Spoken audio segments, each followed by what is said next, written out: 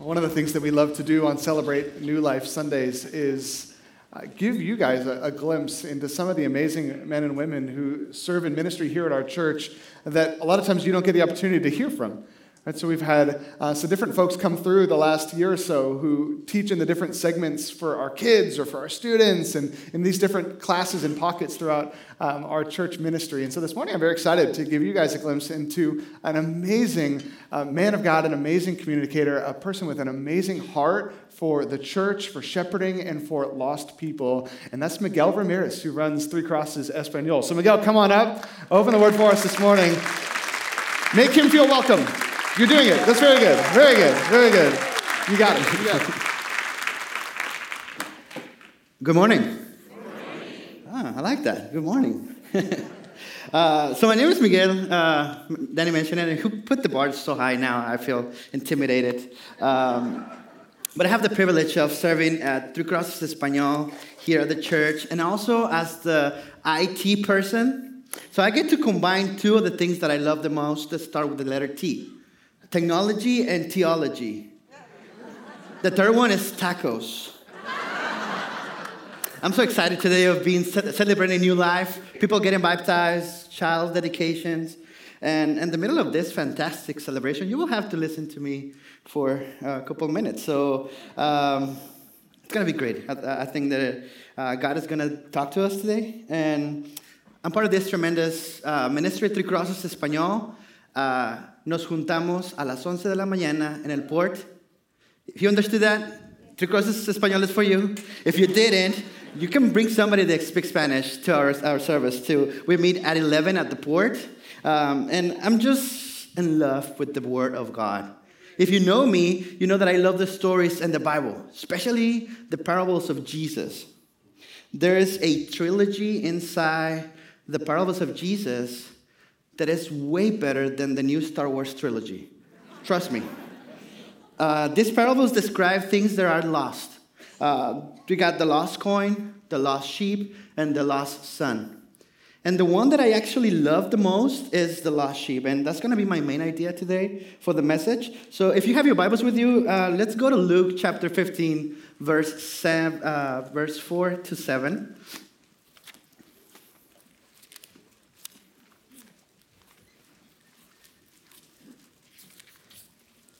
Luke chapter 15, verse 4 to 7. Can I hear an amen when you have it? Amen. Oh, that's fast. The Lord says this: suppose that one of you has 100 sheep and loses one of them. Doesn't he leave the 99 in the open country and goes after the lost sheep until he finds it? And when he finds it, he joyfully puts it on his shoulders. And he goes home. Then he calls his friends and neighbors together and says, "Rejoice with me, I have found my sheep." I tell you that in the same way, there will be more rejoicing in heaven over one sinner who repents than over 99 righteous persons who do not need to repent. Can we pray? Dear God, I pray for this time. I pray that you will guide my words, that I can speak truth through your word. I pray that you can lead me in this place so that your Holy Spirit is the one talking. And I ask you to stop my lips from speaking something that is not in your will. I pray for people here celebrating your life, and I pray that you would talk to them as well. In the name of Jesus, I pray. Amen. I love this parable. I don't know you, but it's just a great parable. And in it, Jesus addresses something that I'm terrified of, the feeling of being lost. You know that feeling? When you don't know where you are? I talked to my mom a couple of weeks ago, and I asked her, "Mom, did I ever get lost when I was a kid?" And she said, all the time. She said that one time we went to the mercado, this food marketplace, which is humongous. And then she lost me for a while, and she was crying, trying to look for me. And then she found me with the lady that sold nopales, which is like cacti. And then I was crying, and the lady told my mom that I was trying to go and look for her.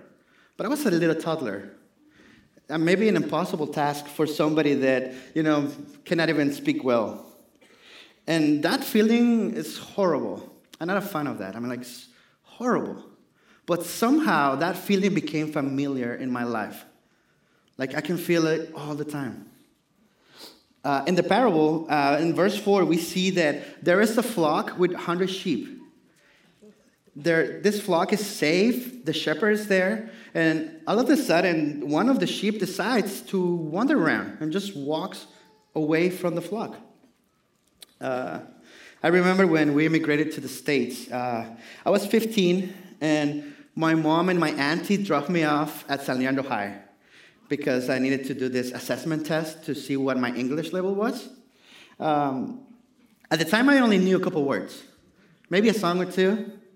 But words, I knew a song that said, Pollito chicken, gallina hen, lapis pencil, and pluma pen, and that was it.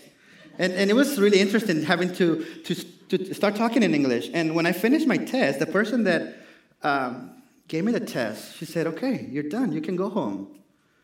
And little did I know that my mom left, and my auntie too. So I get out of San Leandro High into Bancroft Boulevard, and I'm like, where am I going? So I started walking. It was south. I started walking south and trying to find a familiar face or finding a familiar place. And then I started walking. I didn't know the language. It was my first week in the States. I didn't know any numbers. I couldn't talk to the police. I mean, how can I talk to the police? And I just started walking. And thinking back, I was like, I was safe in the school. I could have just talked to anybody and say, can you give me the number for my mom? But I just walked, and I was actually safe at school, and I left the place that I was actually safe. And it's something that reflects my life in a way. Because when I was 10, my parents became Christians, and we started getting involved in church, being more active. But my dad had little to no money. We were back in Mexico, so he decided to pursue the American dream. So he left us in Mexico for a while until he settled here in the States. And then when he brought us, little did we know that he stopped going to church altogether. And then we became a godless household. So I walked away from my faith. I actually walked so far away from my faith into a dark place. I stopped having a relationship with God. I stopped reading the Bible. I stopped praying. No more church for me. And I actually left the place where I was actually safe, next to God. I walked away, and I was completely lost. I read the Bible now, right? I read the Bible, and I see this is something that humankind does all the time. We can see it through the stories. Adam and Eve? We know the story, they're with God, having a perfect relationship with God, and they disobey him. They're really safe with him in the garden, and he said, God, get lost. We don't want to know of your rules anymore. So they walk away. And, the garden is the place where they're actually safe. And I feel like humans, we just like to walk and wander around, just because. It's part of our nature. Sometimes we like to think that as humans, we decide to come to church, right? It's like, oh, I decided to come to church today. Or I decided to read my Bible today. I decided to pray today. But if you see in the parable, is the shepherd the one who goes after the sheep? The sheep is not even thinking about the shepherd. And that's a beautiful picture of what Jesus does. Because to be honest, if I'm honest with you, I wasn't looking for God. I was just doing my thing, having friends and all. And then I started having this feeling, again, that familiar feeling in my life. I think you're alone. I think you're lost. I started asking questions. Where am I? Who am I? What is this for? Is there a meaning to life? Have you ever had that feeling? The scripture says that God is the one that makes the first move, that he goes after the lost sheep. And I love that word that says, until he finds it. I love that. In the Bible, we see Adam and Eve hiding from God because they sin against him and then just hiding from him. And God is asking the question, where are you? Where are you today? Don't you miss walking with me in the garden, having a relationship with me? And there I was, 15 to 25-year-old Miguel, away from the faith. And God kept calling me, hey, Miguel, come back to church. I have Christian friends that said, you were a Christian before, right? And I said, sure. And they said, you should come to Bible study. You should come and see my baptism. And I would just laugh at their faces, like, no, I went through that already. I don't want to do that anymore. And then, again, that feeling of feeling alone was in my life all the time. I tried to find myself. Like, I'm going to try to make a sense out of it. I started going to parties and drugs and alcohol and just being there, having a good time. But I remember going back home after a party or some kind of meeting and looking at the ceiling alone in my bed saying, like, I'm actually alone. I'm lost. And God kept calling me over and over and over again. It's a horrible feeling. And many of us today might be experiencing that today. Like you're feeling like you don't fit here, maybe? I mean, a church this size, you say, where do I fit? I mean, there's some amazing community groups around the church that maybe can help you, like, find yourself. Or maybe you're just supporting somebody in the church, like somebody's getting baptized and you came to support them. But you know that what I'm saying kind of makes sense to you. Maybe that I'm talking to you and perhaps, to be honest, I don't even know you, but maybe God is saying, hey, I know that you're feeling like this. And also it's God who appointed the time to let you know that he cares for you so much that he sent Jesus to die for your sins. And that's an amazing, amazing way to see God's love. He cares so much that he died for you. And he knows where you are.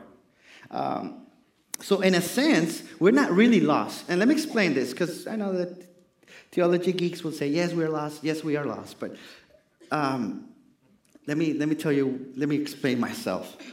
To be lost, there might be like two criteria. First one is you not knowing where you are, right? And the second one is like someone that you know doesn't know where you are. And when you combine the two, then you're lost. But God knows who you are. And God knows where you are. And God keeps calling you saying, hey, do you know where you are? You can come back to me. In this sense, we are not really lost. And we just have to ask that question that God asked Adam and Eve, like, where are you? Where are you today? And maybe we're just hiding from God, because that's what we do. We like to hide from God. I have a 3-year-old, and we play hide and seek all the time. And you should see him. He just hides in the worst places ever.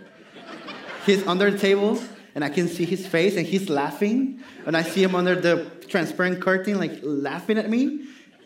And I'm like, where are you, Mateo? Where are you? And I feel like we're like that with God. God is calling us and saying, where are you today? And we're just like behind our useless excuses. Like, I don't want to see you, God, today, you know? Sometimes I feel like we just need to, like, I don't know, I'm going to throw this word out there. Repent from our ways and come back to God. And listen for his voice. John chapter 10, verse 27 says, my sheep listen to my voice, and I know them, and they follow me. And the same chapter, verse 14 says, I am the good shepherd, and the good shepherd, and I know my sheep, and my sheep know me. So God sees you in a way, and he's calling you. And I love that word, until he finds it. He doesn't rest until he finds it. And verse 5 says, the Bible says that he puts the sheep on his shoulders, and the sheep finally is safe, and the sheep can rest. You know, you're on the shepherd's shoulder. I remember the first time that I heard that God so loved me that he sent Jesus to save me, because I was unable to do so. And he found me. He said that he's the good shepherd, and the good shepherd lays down his life for his sheep. And when he brought me on his shoulders and he took me to a relationship with them, my soul rested. I was like, whoa, I'm not alone anymore. I'm not lost anymore. And that feeling, remember the feeling I told you about? Disappeared. Like in that moment. And the parable says that verses 6 and 7 said that he gets home and there is a celebration for the lost sheep has been found. And that in the same way, there will be rejoicing, more rejoicing in heaven when a sinner like me, like you, repent. A celebration for a new life. You know, I love the old hymn, Amazing Grace, how sweet the sound that saved a wretch like me. I once was lost and now I'm found. Was blind but now I see. Because now I'm found. And today we're celebrating new life, amazing testimonies. You're going to hear them, and we're super excited about it. But you know, if you don't know Christ, if you don't know the Lord, and you're just visiting because somebody invited you, there could be a celebration in heaven today for you if you put your trust in Jesus. Revelation 3:20, I know that most of Christians know, it says, "Here I am, I stand at the door and knock. If anyone hears my voice and opens the door, I will come in and eat with that person and they with me." Let's pray together.